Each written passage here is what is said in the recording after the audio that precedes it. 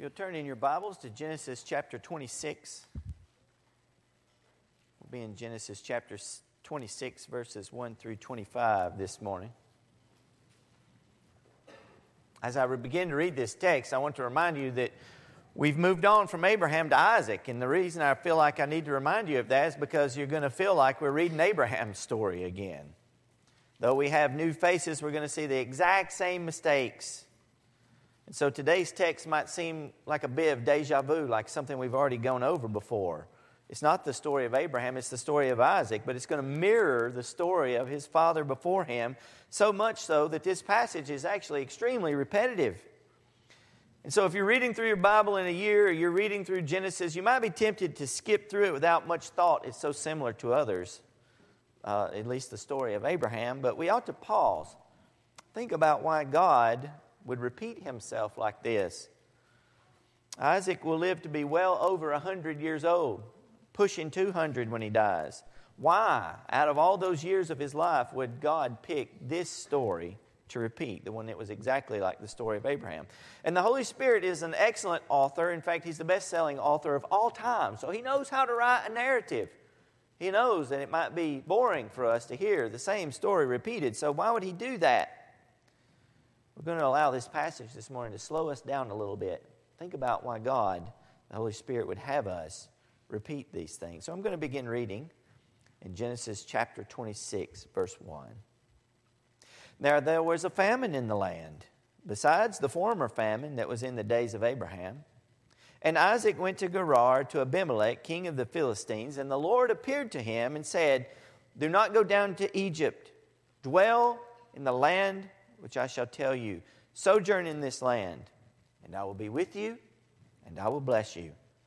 For to you and to your offspring I will give these lands, and I will establish the oath that I swore to Abraham your father. I will multiply your offspring as the stars of heaven, and I will give to your offspring all these lands.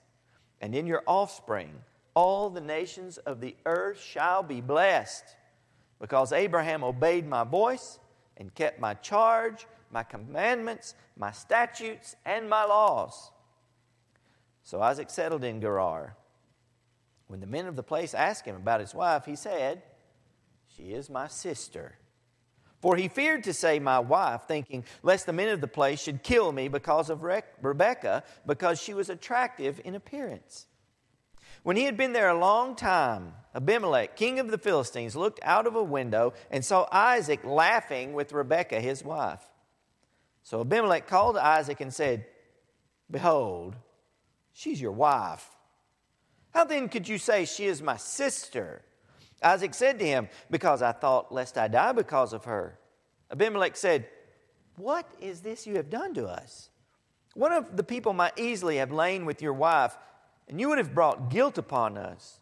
So Abimelech warned all the people, saying, "Whoever touches this man or his wife shall surely be put to death." And Isaac sowed in the land and reaped in the same year 100-fold.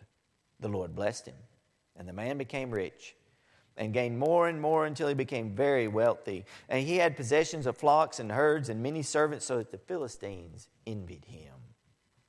Now the Philistines had stopped and filled with earth all the wells that his father's servants had dug in the days of Abraham his father. And Abimelech said to Isaac, "Go away from us, for you are much mightier than we." So Isaac departed from there and encamped in the valley of Gerar and settled there.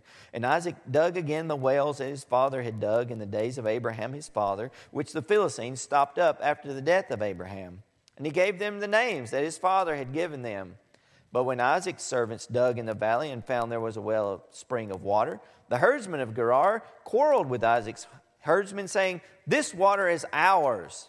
And so he called the name of the well Esek, because they contended with him. Then they dug another well, and they quarreled over that well also. And he named the name of that well Sitnah. And he moved from there and dug another well. And this time they didn't quarrel over it. So he called the name of this well Rehoboth, saying, "For now the Lord has made room for us, and we shall be fruitful in the land." So this is the story.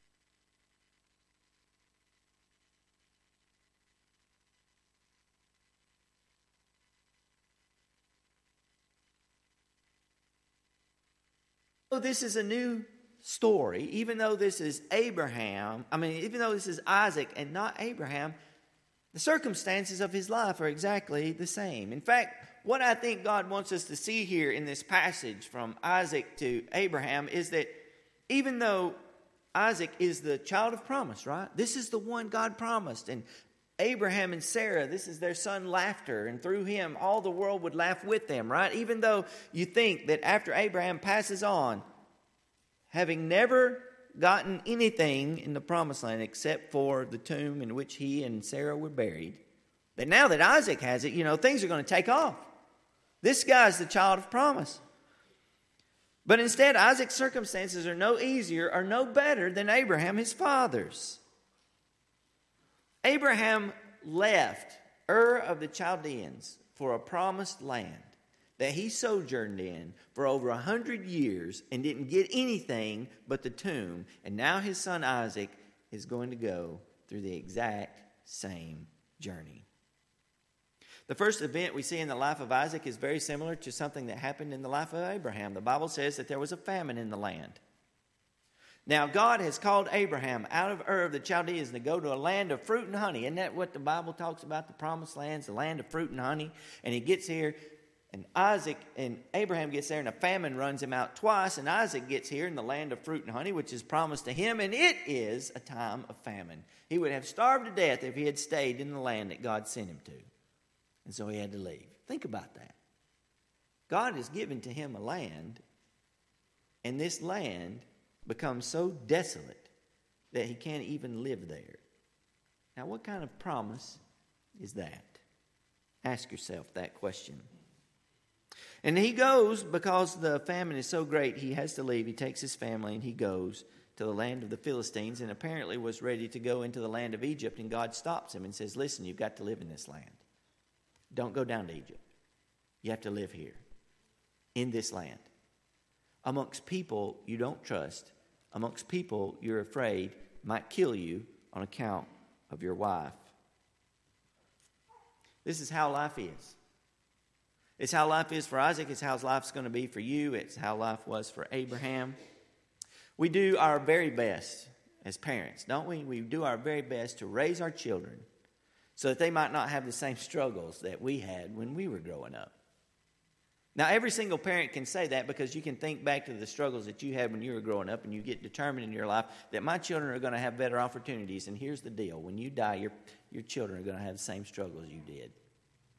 They might have more money. They might have better jobs. They might have more opportunities. But the things that are real in life, they are going to go through the same stuff that you went through.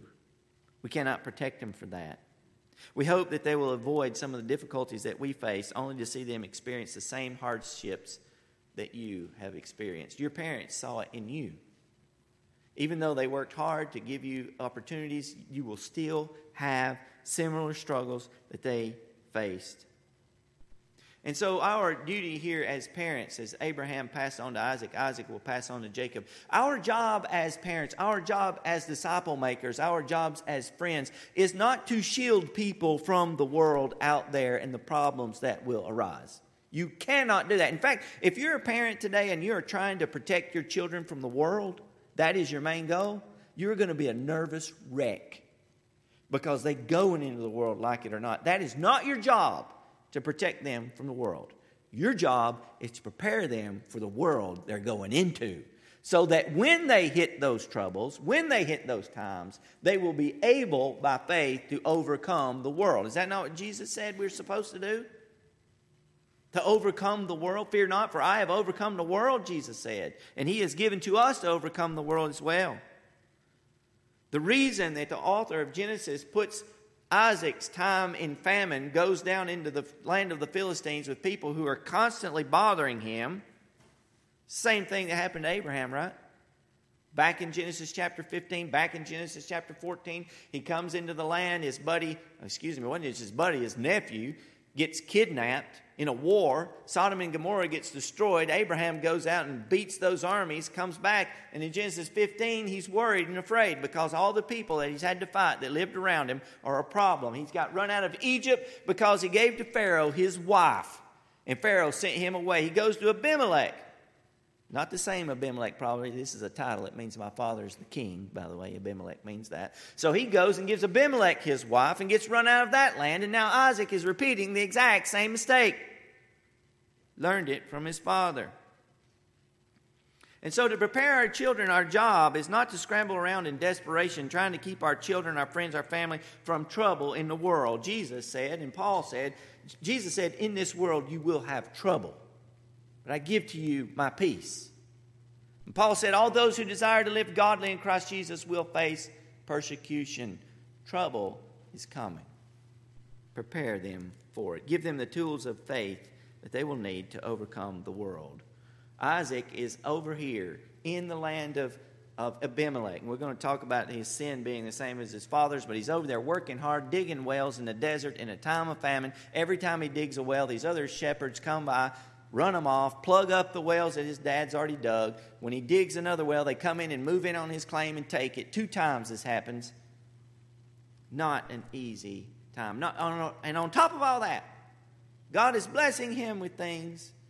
Instead of people rejoicing with him, his neighbors only become jealous.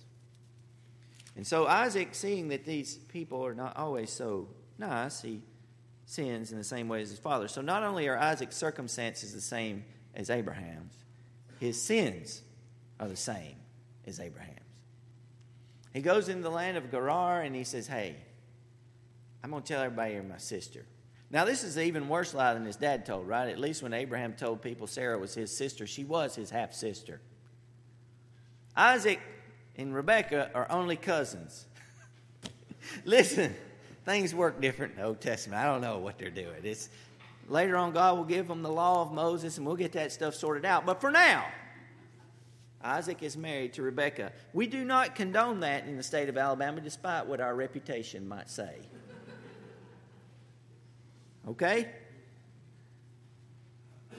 We spend a lot of time in our lives preparing our children, perhaps ourselves, from the trouble of the world.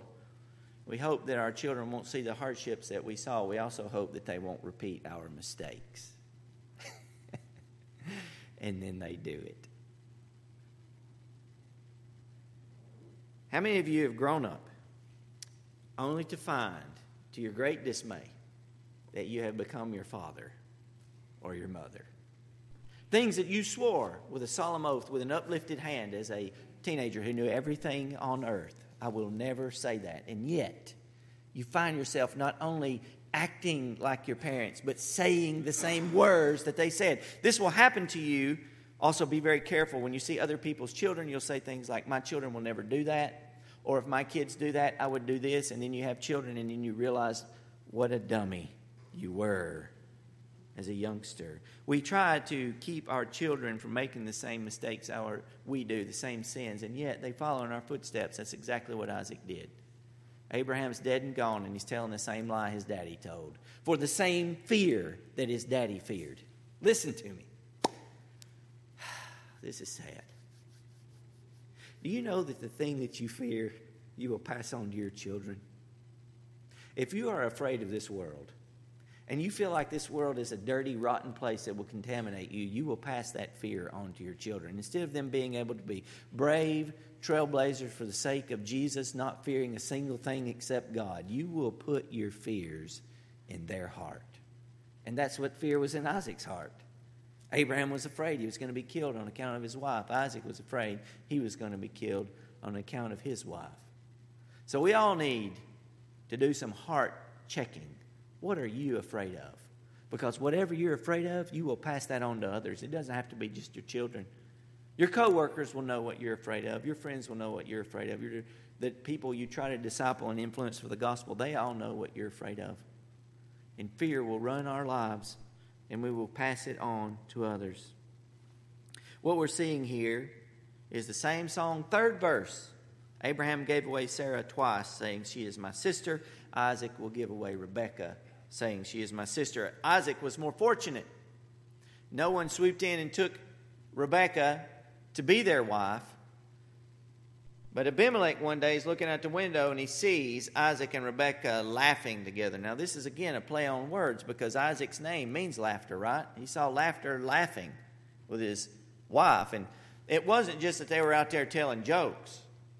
Like they were flirting. That's what this means. They were doing things that husband and wife do. Abimelech looked down and said, I don't think that's his sister.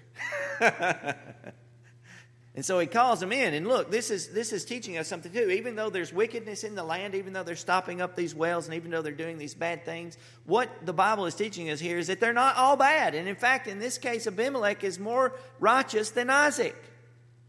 We go back to the Abimelech that Abraham was confronted with. Remember, he brought in Sarah to be his wife, and God warns him in a vision and says, you are a dead man because of this man's wife. And Abimelech goes, hey, I didn't know it was his wife. And God says, I know you didn't know her. I'd already killed you. He said, but if you don't give her back, you're dead. And everybody in your house is going to die. And so Abimelech gives her back and is like, why did you do this?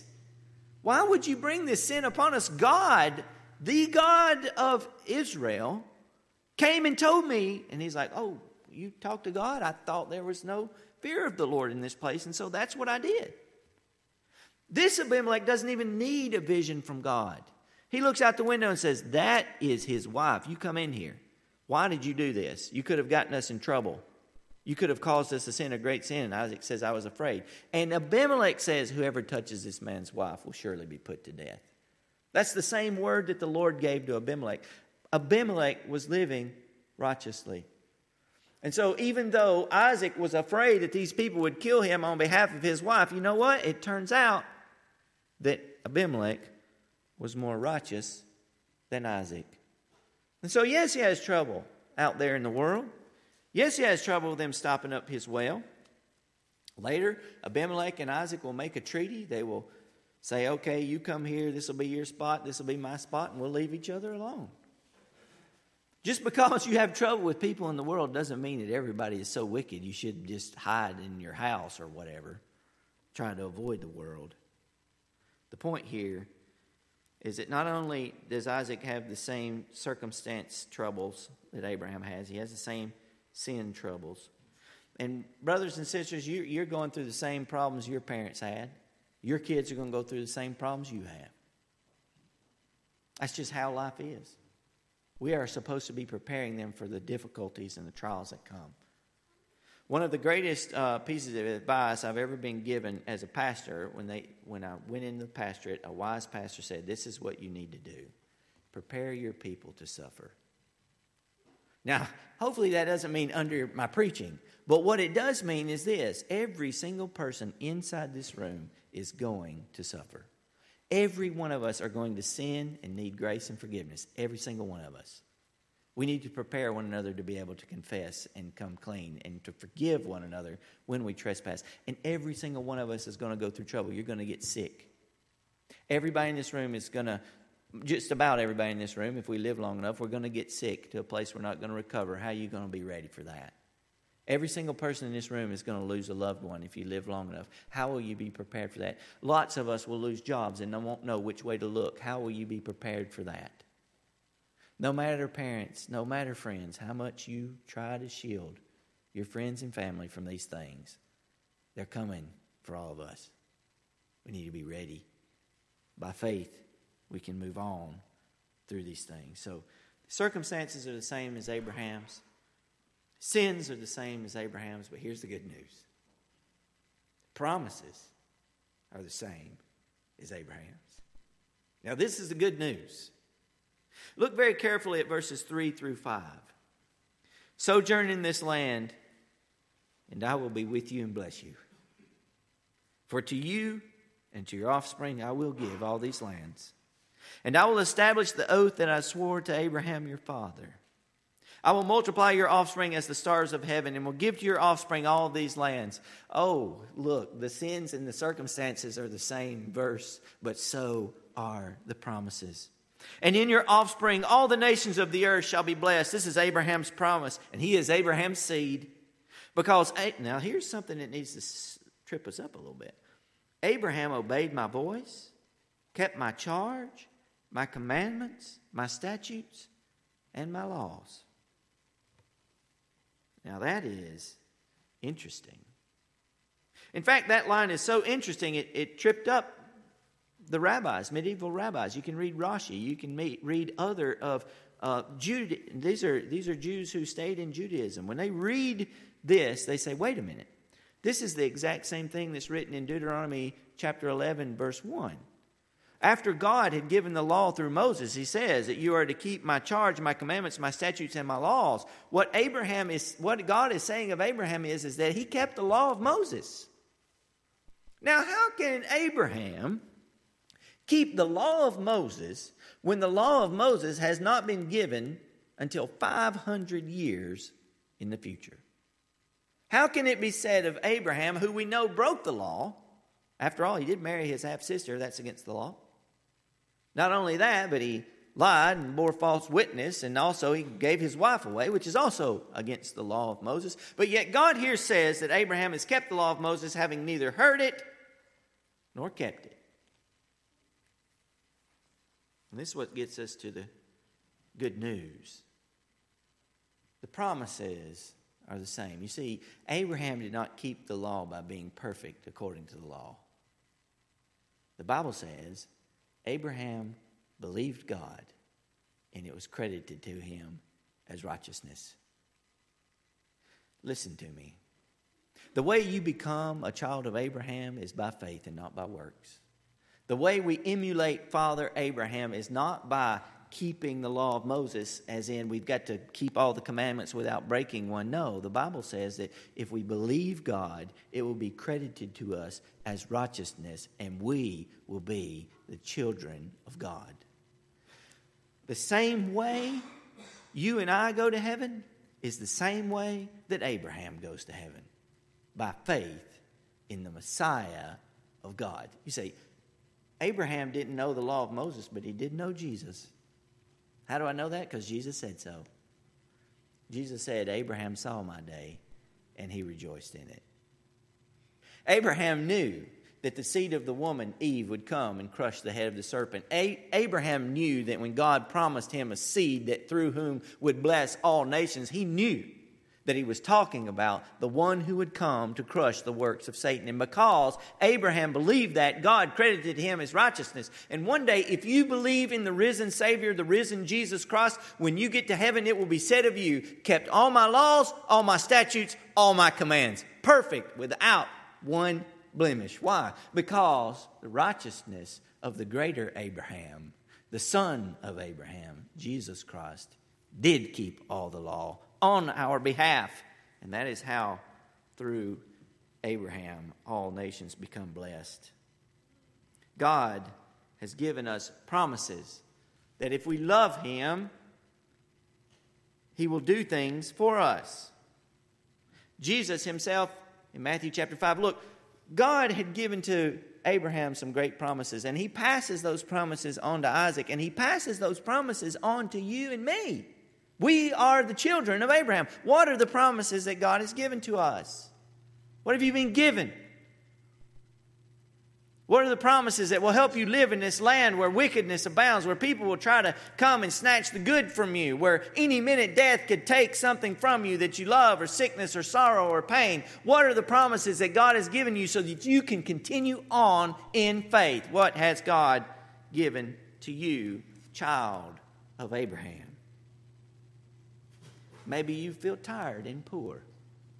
Maybe you are wore out. Jesus made a promise to you. He said, "Blessed are the poor in spirit, for theirs is the kingdom of heaven." Kingdom of heaven is yours.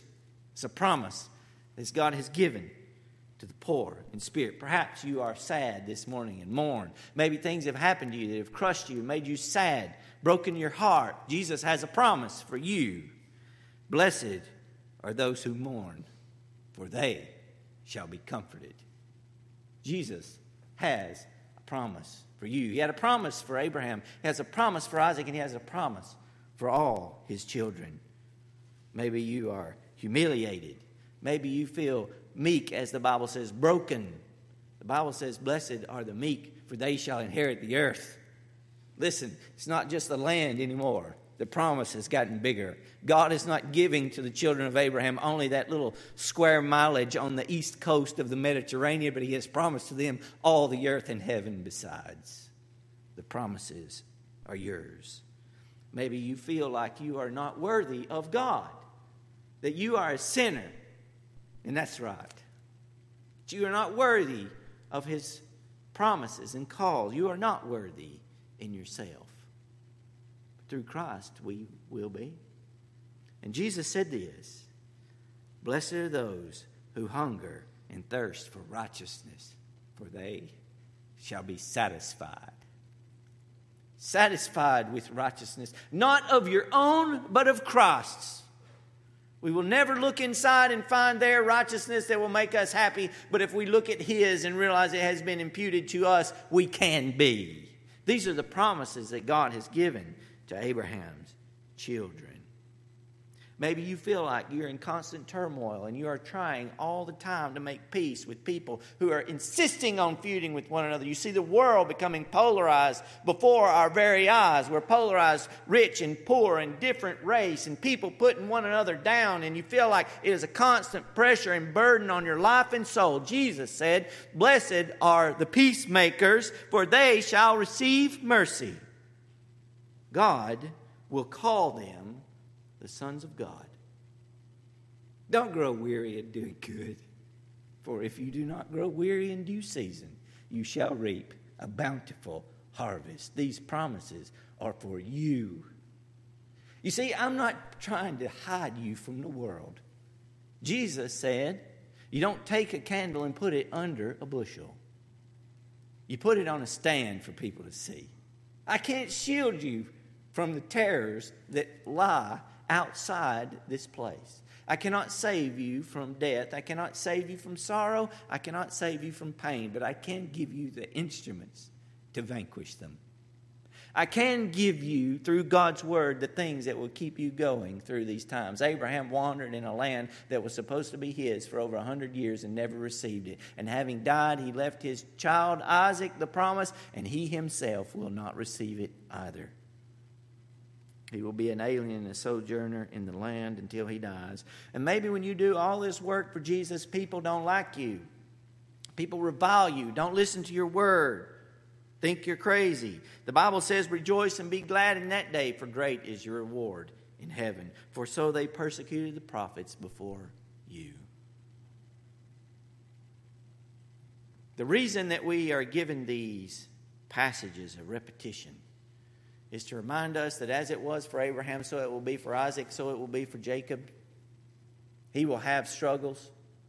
God will just simply give us more in the narrative. Isaac is not going to play a big role in the narrative of Genesis, but what we are to learn of him is this: as it was for Abraham, so it was for Isaac.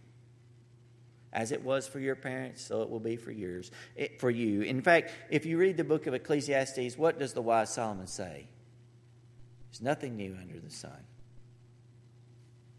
Nothing new under the sun. Brothers and sisters, we've been given some great promises from God.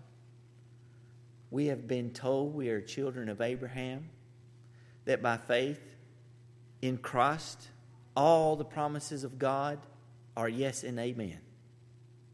Whatever you're going through, whatever is happening in your life, cling to those promises, even when those shepherds come and steal your well. Even when they stop them up, even when they run you out of the land and say, "Go away from us, you are too mighty for us," even when they're jealous and envious, even when people don't listen. And remember, the world is not full of one-dimensional villains. It's full of people who don't know the Lord and need to know about what we've just rejoiced in this morning. And there are those who do know the Lord that you may think don't. And they may surprise you in what they do and say. Go out there fearlessly. Fear only God. And know this: He was faithful to Abraham all the days of his life. He will be faithful to Isaac all the day of his life. And from this day till the end of your days, when you draw your last breath, God will have been with you every step of the way. Never forget that. Let's go to the Lord in prayer. Father, we pray this morning that you will be with us, that you will help us. Lord, you know what kind of trouble lives in this world. Your Son, Jesus Christ, Father, said, in this world you will have trouble, but I give you my peace. You promised us, Father, through your Son, that where he is, there we may be also. And so, Lord, I pray, oh God, help us to cling to the promises of Christ. If there's someone here, Lord, whose heart has never embraced the beauty of the risen Lord, for whatever reason, whatever problem, however it is that Satan has caused the weeds to grow up and choke out the gospel, however it is that the Satan has come and snatched away the beautiful gospel like birds of the air snatching seed, we pray today it will take root and grow. That people will come to Christ who don't know him, that they might be saved. God, help us. God, be with us. And help us as we go out into the world to be like stars in the sky, like sand on the seashore, like hope in a dying world. Let us be good and faithful sons and daughters of Abraham. Change the world by faith. In Jesus' name we pray. Amen. If you'll stand, we're going to sing a song.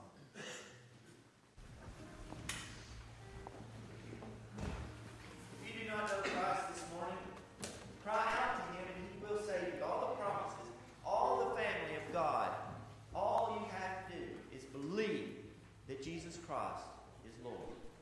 He unifies us across every tongue and tribe and nation. Trust on the Lord Jesus Christ and you will be saved. As we sing this morning, this is our opportunity.